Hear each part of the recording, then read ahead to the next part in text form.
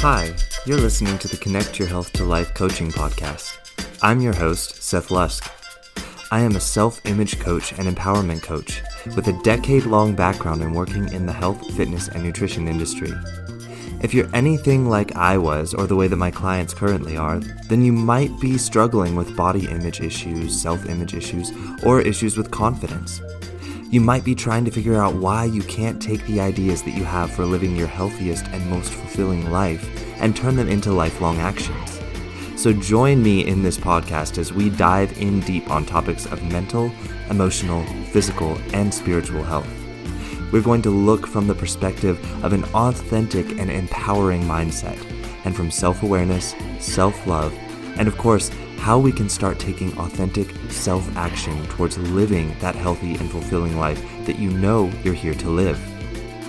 I'm going to bust through some of the illusions and myths that we've all been taught to believe along the way and offer you confidence and clarity. I'm so excited to have you on this journey with me. So the only question is, are you ready to find out how you can start living your most authentic and fulfilling life once and for all? Then let's get started, shall we?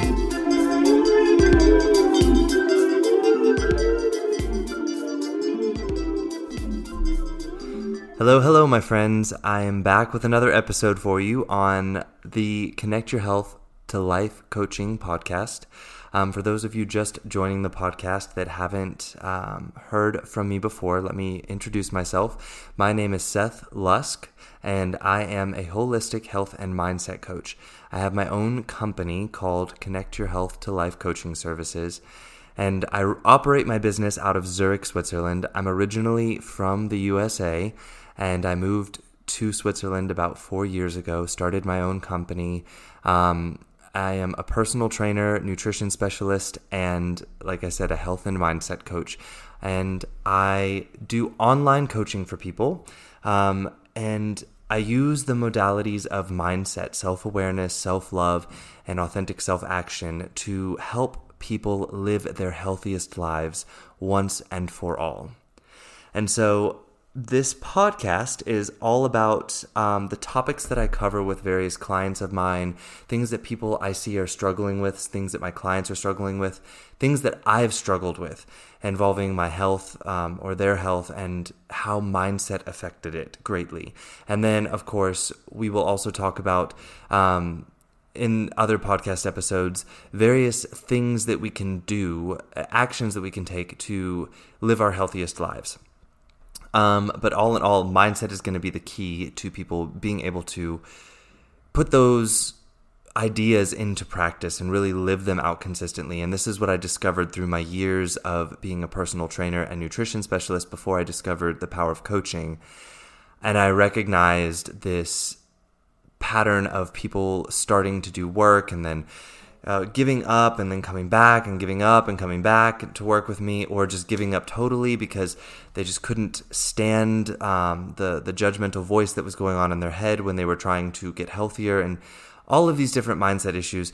And so that's why I decided to rebrand my business about almost 2 years ago to be a coaching-based business versus a personal training and nutrition-based business. And so the personal training and nutrition are kind of secondary features of my business that I offer my clients that work with me.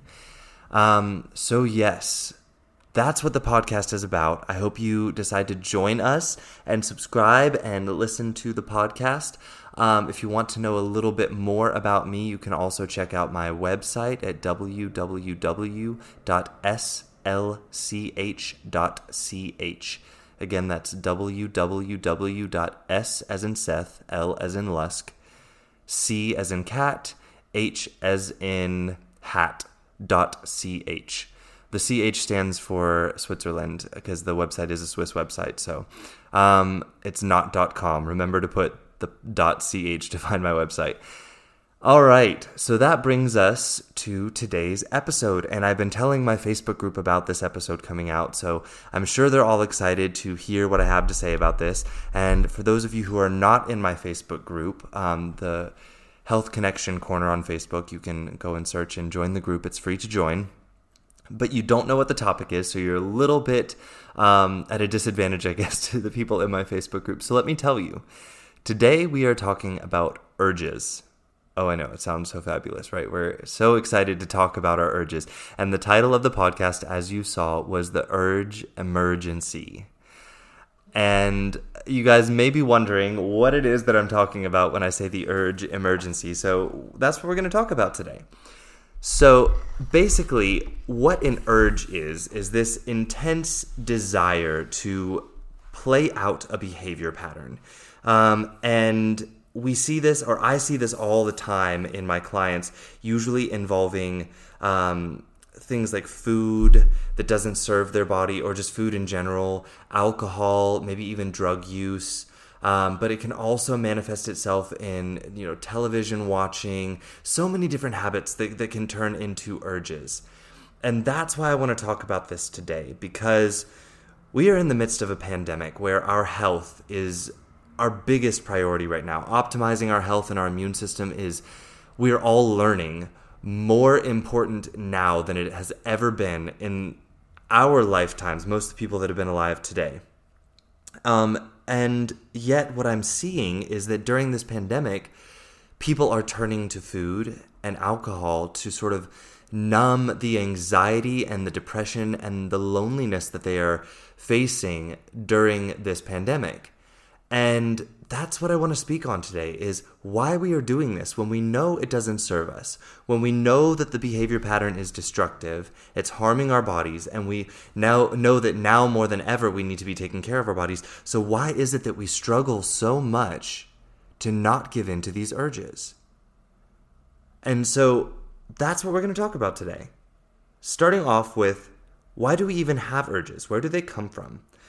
And what I want to say is that if you're one of these people that maybe judges yourself for having these urges, or maybe, talks to yourself really negatively for having the urge, or for every time you give in to the urge, what I want to tell you is this: be kind to yourself, okay? Be kind. That is the number one rule that I will tell all of my clients.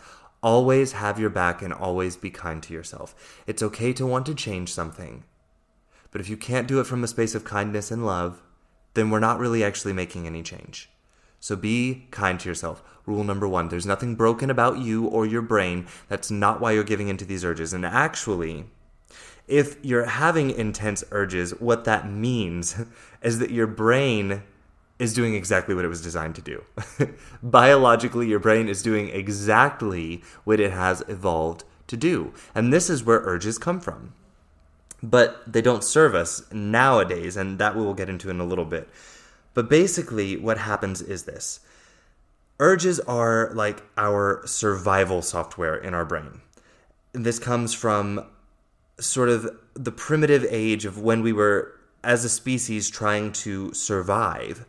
And so this part of our brain started running this software program of, something is wrong, keep your eyes open, but stay inside the cave, stay by the fire, and stay safe, or you will die. And this served us for a little while, until we needed food, and then we'd have to leave the cage. Or leave the cave, not the cage, but the cave. Or also maybe the cage, I don't know, maybe people lived in cages then. And so this pattern evolved to stay safe, stay inside the cave, but also we needed to eat. We needed to stay alive. And so our brain developed this ability to reward us, to search out food, and it would reward us through different hormonal responses like dopamine and different pleasure hormones that would just make us feel very good when we would finally eat. And so our brain sort of used this as the motivation to go out and go after food, even though there was that fear of possibly there being danger outside of the cave. And then this sort of creates the pool in which modern day urges live in, is this software program of something is wrong, stay inside the cave, and this other software program of go find food and stay alive. That's gonna, and you'll be rewarded for it, survive. So we have these two sort of survival software programs running, and then we live in a day and age now where food is everywhere. Alcohol is everywhere. Television is everywhere. All of these options to do things that distract us from our lives are everywhere. And the reason why they are so addictive to us and they become urges is because food, alcohol, television, any of these things, pornography, sex, drugs, they play on that part of our brain that gives us our pleasure and reward, which gives us comfort, which then also plays into that part of our brain that says, stay safe. Comfort and safety to our brain feel very much the same. And so when we have urges, the reason why it becomes so difficult to get past them is because a part of our brain is literally telling you that you need the comfort of this urge or you're going to die. Your brain literally is telling you if you don't give in to this urge, you will die. And so that's why urges feel like life or death. They feel so like an emergency. My little pun on words there. And so, yeah, this is why so many of us have these urges and they don't serve us, but we can't figure out why, even though we know they don't serve us, they have so much power, why they feel so strong. And the brain intensifies the strength of these urges the more we repeat the pattern, because every time we repeat the pattern, our brain collects more evidence that, see, this behavior gets us comfort. This behavior creates safety. This behavior is keeping us alive.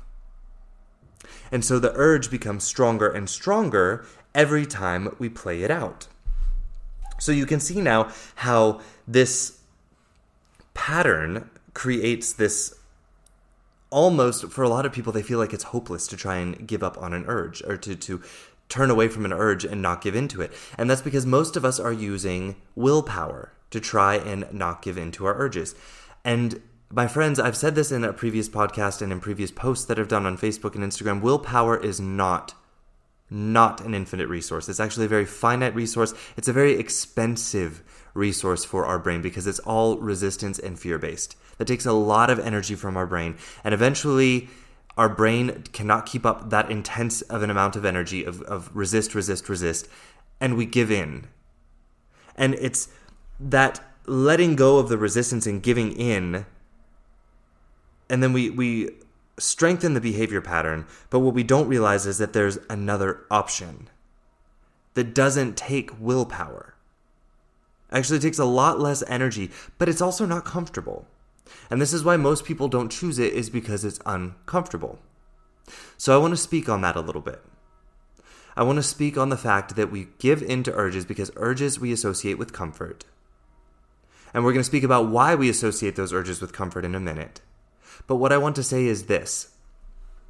We think, because of the way our brain is talking to us when we have an urge, that if we don't give in to the urge, we're just going to feel uncomfortable. And so therefore, discomfort to our primitive brain means death. Because discomfort means you're cast out of the group, you're not getting fed, you're not having your needs met, so you're probably going to die. So our brain tells us to avoid discomfort, which in the primitive ages of humanity, that served us because it kept us alive. But now, comfort is everywhere. So we actually have to teach ourselves to lean into discomfort now. Otherwise, we end up with urges, and strong urges that don't serve us, and we start overeating, over-drinking, over-sexing, over-porning, over-televisioning, over-everythinging, over-exercising even. Everything can become a comfort associated with comfort for us, and our brain is telling us to avoid discomfort. And so we think that giving into these urges gives us comfort, and so we keep giving into them. But here's the illusion that I want to point out. We know these urges don't serve us, and we know it on some of us know it on a conscious level, some of us know it on a subconscious level. And so every time we give in to these urges on a conscious or subconscious level, we are also creating discomfort. Because we think to ourselves that we didn't want to give in to that urge, and we did it anyways. So we create the discomfort of not being able to trust ourselves, of not feeling in control, of not knowing why we did what we just did. And that feels out of control. Control equals comfort to the primitive brain as well. So you can see how this creates a bit of a conundrum in the brain, because we think that we're seeking comfort by giving into this urge, but we end up creating discomfort, which then tells us to seek the urge again, to create more comfort, which then creates discomfort. Do you see what I'm getting at here? We end up in this repetitive cycle.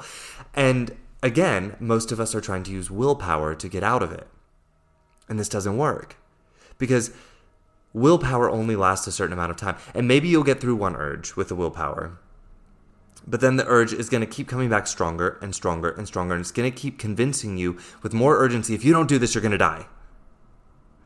And this is because we're not practicing the other way that we can deal with urges, which is mindfulness, mindset work, thought work, understanding where the urge came from.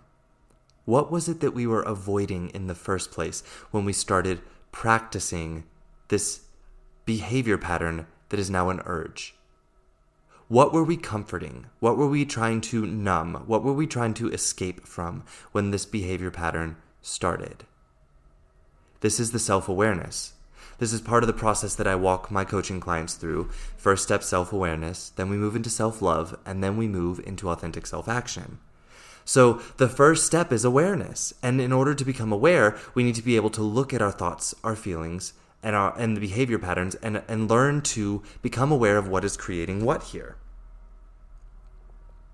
So in order to do that, we need to be able to notice our thinking during an urge.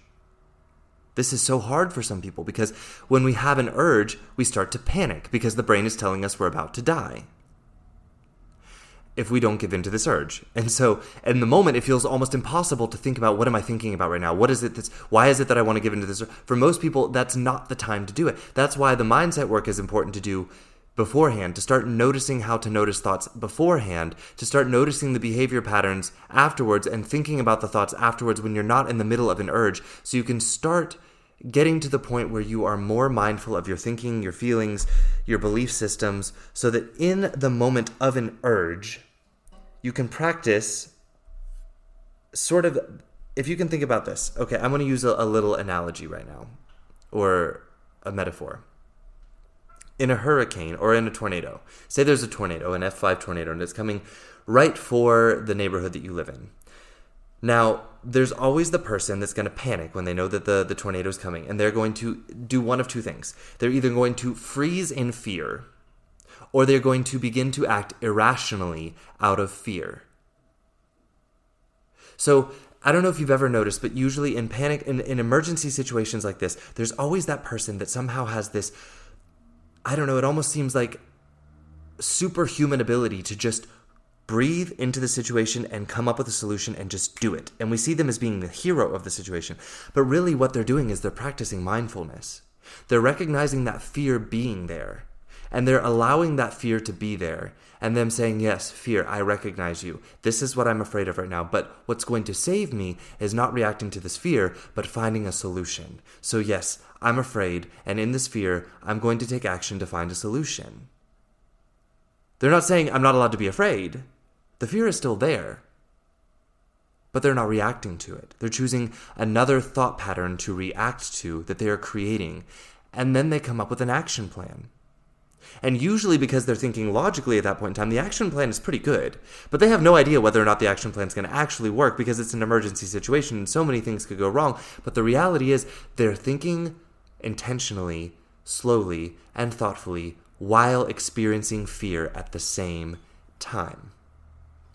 And this comes from the ability to manage one's mind, to be mindful, to be aware of the difference between reacting to an emotion and feeling an emotion.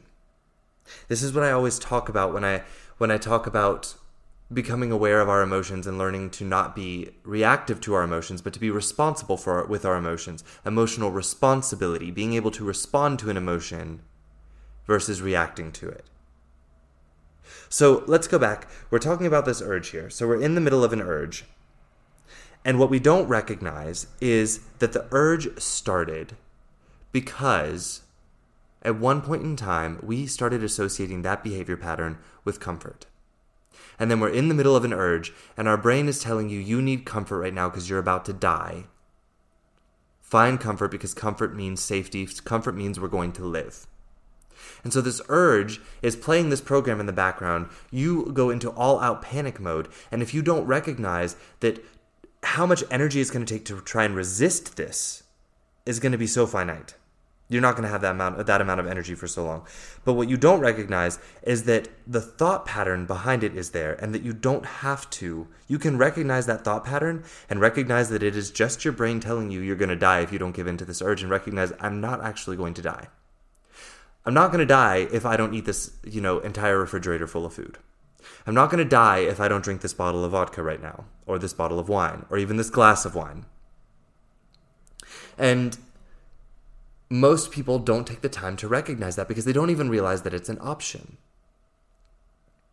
And here's the other part about it. Because of the fact that it's been such a played out process, sometimes the action comes so quickly we don't even recognize that we're doing the action until we've already done it. And so this brings me to the other part about urges that I want you to recognize, is that usually the urge has a pattern to it. There's a time of day, a trigger that happens where the urge comes in. For instance, for a lot of people with drinking alcohol, or even with snacking, coming home from work is like the hour of urge. And when we come home from work, we all have, well, not we all, but what I notice with a lot of people is that they have a specific behavior pattern when they get home from work that is an urge. For a lot of people, it's going immediately to the refrigerator to get a bottle of beer, to get a bottle of wine out. For a lot of people, it's going to the refrigerator to get food. For some people, it's going home and immediately getting on social media, or immediately going home and turning on the television. And the reason why people do this is because they don't recognize when they get home from work that they're stressing about something. They don't know what it is that they're stressing about. All they know is that they feel uncomfortable. They don't want to deal with the discomfort or looking at the discomfort and where it's coming from, the emotions that are behind it, and why it is that you feel stressed out. And understand you don't have to respond to that stress. You can choose mindfulness and choose thought management to find a way to deal with the stress of the day in a healthy manner, in a way that serves your body. But instead, they reach for a buffer.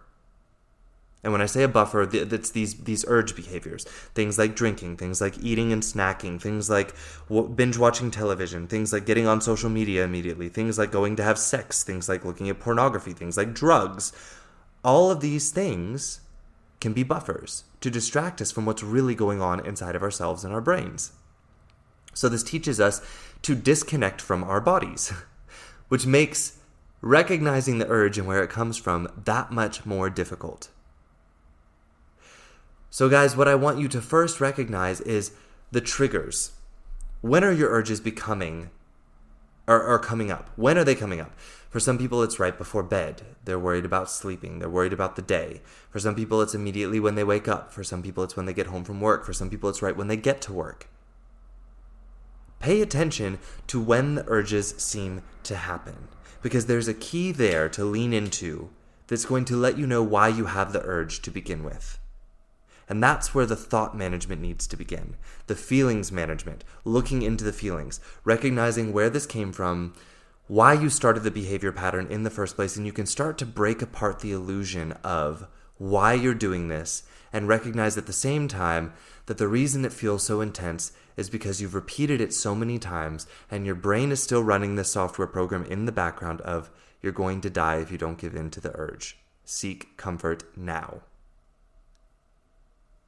And again, my friends, don't slip into guilt or shame here, because all of our brains are running the software program in the background.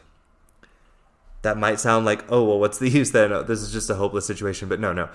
Don't think it's a hopeless situation, because here's where mindfulness comes in. Just because it's a thought, once you recognize it, does not mean that you have to believe it, does not mean that you have to follow it. So here's the other part of urges that I want you, it's an analogy that I want you to think about. Urges are kind of like rivers.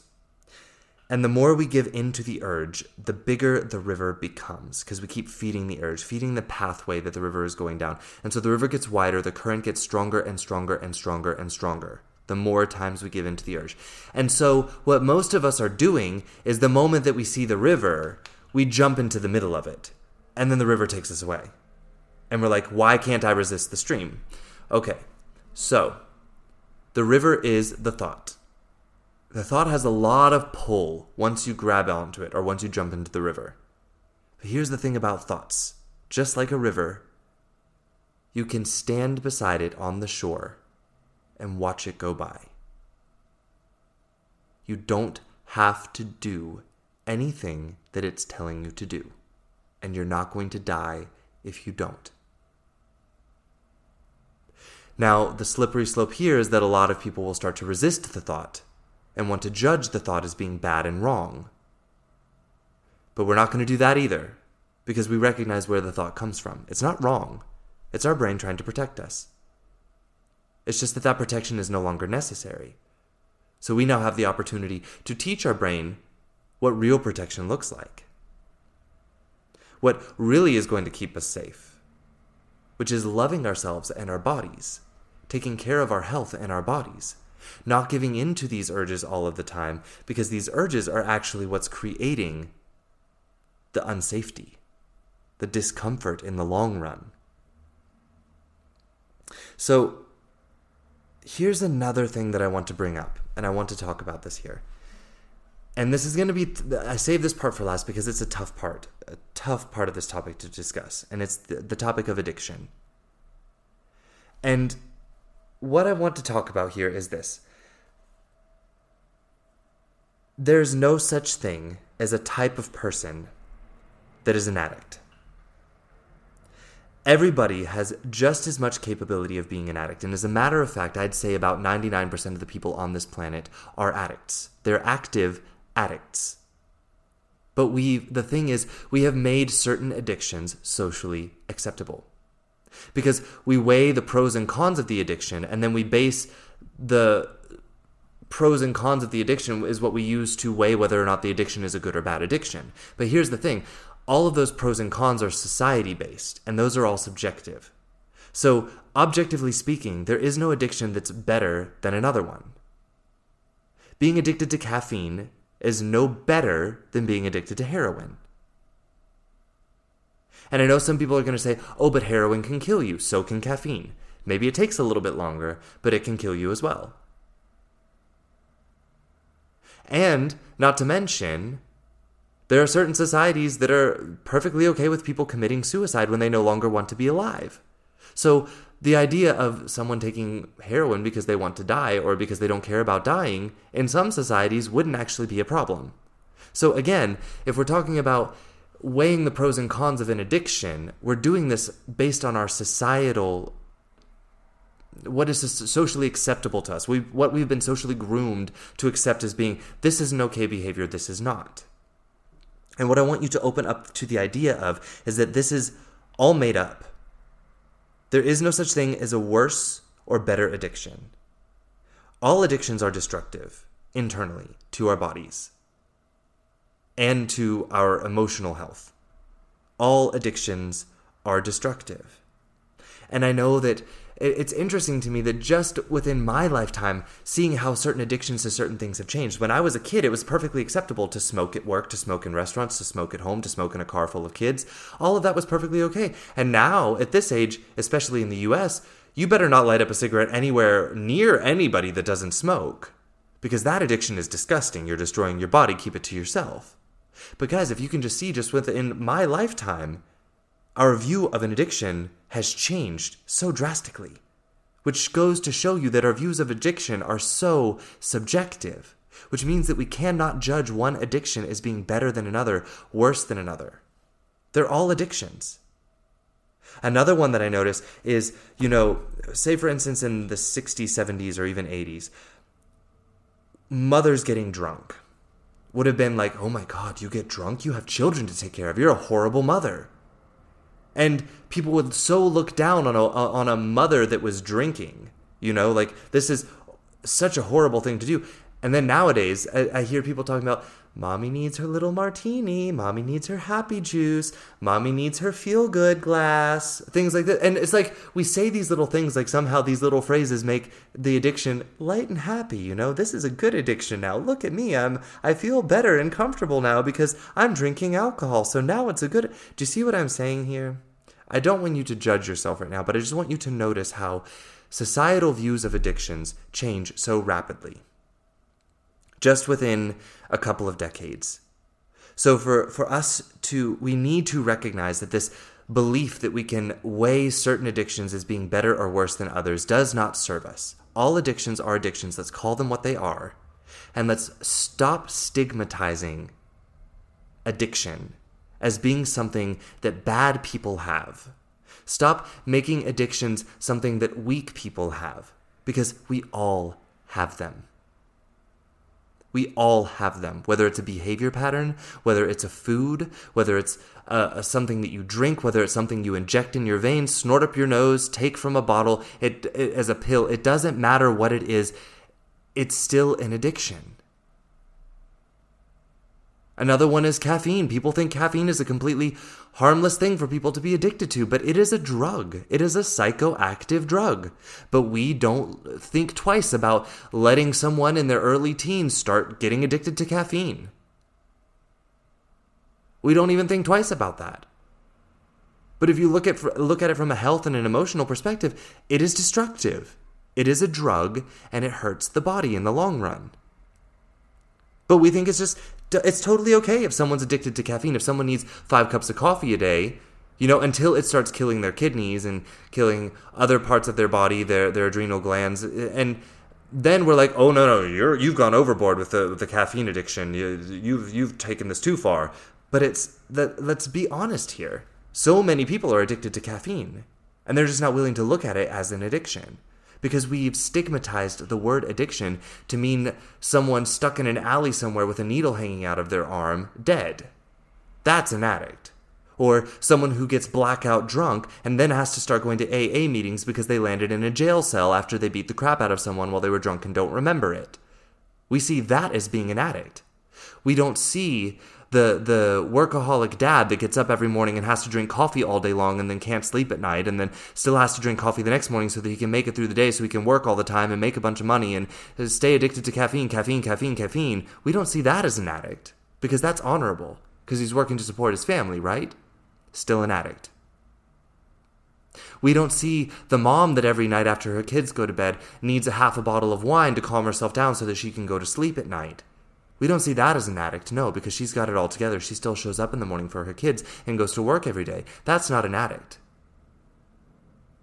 But both of these people are dependent on a substance to be able to survive. That's an addict. So I don't want you to slip into guilt and shame here. I want us to start being honest with ourselves about addictions and what addictions are and how many of us truly have them. And how many of us are unwilling to look at our addictions because we've stigmatized the word to ourselves and we feel so much shame surrounding the word that we're not willing to look at our addictions, our urges, as an addiction. We're not willing to admit that we have an addiction, we have a problem, that we have given up power to, and we don't know how to take our power back. I love you all, and I don't want you to feel shame or guilt. Guys, I struggled so hard, so hard with addictions in my life. I'm talking addictions to sex. I'm talking addictions to pornography. I'm talking addictions to food. Yes, I've always been thin, but I've had addictions to food. I'm talking addictions to alcohol. I'm talking addictions to drugs. I'm talking addictions to caffeine. And I'm willing to admit that I was addicted to them, even though by most people's standards I wasn't an addict because I showed up every day completely functional. Working, living the life, creating my business, building up my business, being healthy. So of course I'm not an addict, right? Guys, I was addicted. Addicted to caffeine. Addicted to alcohol. Addicted to sex. Addicted to pornography. And I was unwilling to admit that to myself because I saw being an addict as so many of these negative things. And what I didn't realize is that by me seeing an addict as being all these negative things, I wasn't allowing myself to see my own addictions and to then take my power back with them. I can now go to a dinner party and have a half a glass of wine and just be like, no, I'm good now. Because I was willing to look at my addiction for exactly what it was. I was willing to look at my addiction as an addiction and recognize that I had let it get out of control. I had let it get out of control. I had the power, and I took it back. Caffeine, same thing. Haven't had caffeine in almost 3 months now. Completely caffeine-free for 3 months now. no side effects, no desire. I do kind of miss the taste of coffee, but I don't want the caffeine in it. So I don't have coffee. Because I don't need it. It's not going to kill me to not have coffee. And this is really one of the funny addictions, because I know a lot of people get really offended about their coffee. And forgive me, I have a friend, a dear friend, and she knows who she is when I'm making this podcast. If you're listening to this, I'm not talking directly to you, and I'm not trying to tell you to give up your coffee. But I just wanted to speak about the coffee addiction and how people get so attached to their coffee and their need for coffee, and how funny it is that people won't look at it as an addiction and admit that it's an addiction. You don't have to feel guilty about that. But also to think about this. Kids don't drink coffee. I didn't have my first cup of coffee until I was, I want to say 15, 16 years old. And so what I recognize for myself with coffee and with so many people is that they act like if they stop drinking coffee, they're going to die. And yes, you will have withdrawal symptoms, but that's a sign in and of itself that that was an addiction. And that it was a harmful one if you're going through withdrawals to try and come off of it. So people are afraid to go through these withdrawals, and so they act like they're going to die if they give up caffeine. And like caffeine is like just a necessary part of life and such a normal part of life. And what I want people to recognize is that most of us survived 10, 15 years without caffeine. Some of us even 20 years maybe before we started having caffeine. And we lived perfectly fine as children. We were totally happy. I was happy as a kid. I didn't need caffeine to be happy, but I didn't recognize really what caffeine. And then when I started drinking it as a way to buffer away some other things, like fatigue of not sleeping at night and trying to get away from my depression and try and energize myself and becoming addicted to it, it really felt like I would die if I just stopped drinking it. But I wasn't going to die. The truth was I wasn't going to die. But there's that urge again coming in. So yes, my friends, do not think that I'm sitting here talking to you guys about this because I'm trying to say that I'm some superhuman that doesn't struggle with urges and that my urges were not also addictions. I want to speak to you all about this because I know exactly what it feels like to struggle with urges and to not be willing to look at them as the addictions that they are. And what I want to say is that you don't have to feel powerless because there is a solution. And that's why I'm here talking to you all today about this topic, because there is a solution. And the solution is not willpower.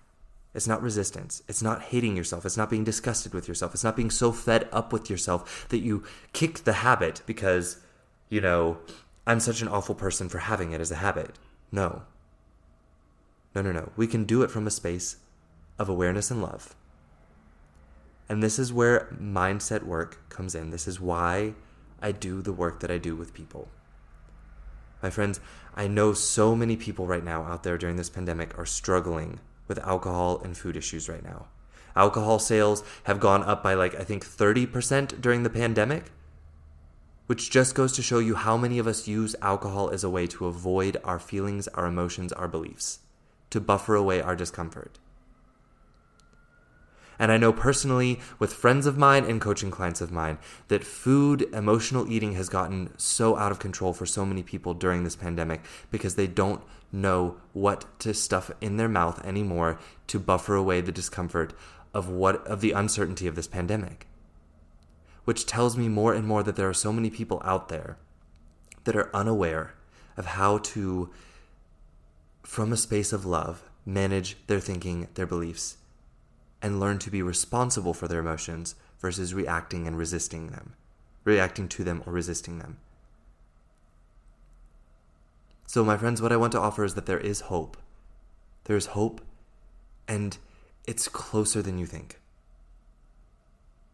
The first step that I want you to take is to start recognizing the pattern of when your urges come up. Second step I want you to take is to let go of any stigma you have surrounding the word of addiction, of the word addict. We are biologically designed to be addicts. We are addicted to comfort. Some of us end up finding that comfort in heroin. Some of us end up finding that comfort in food. But it all starts from the same space. We're all seeking to fill the same void. And what I want to offer you is that there's another way to fill that void, and it doesn't have to be a substance that you put in your mouth, in your veins, in your eyes. It's not something you have to have sex with. It's something that you have complete power and control over. And that is the way you talk to yourself and what you think and believe.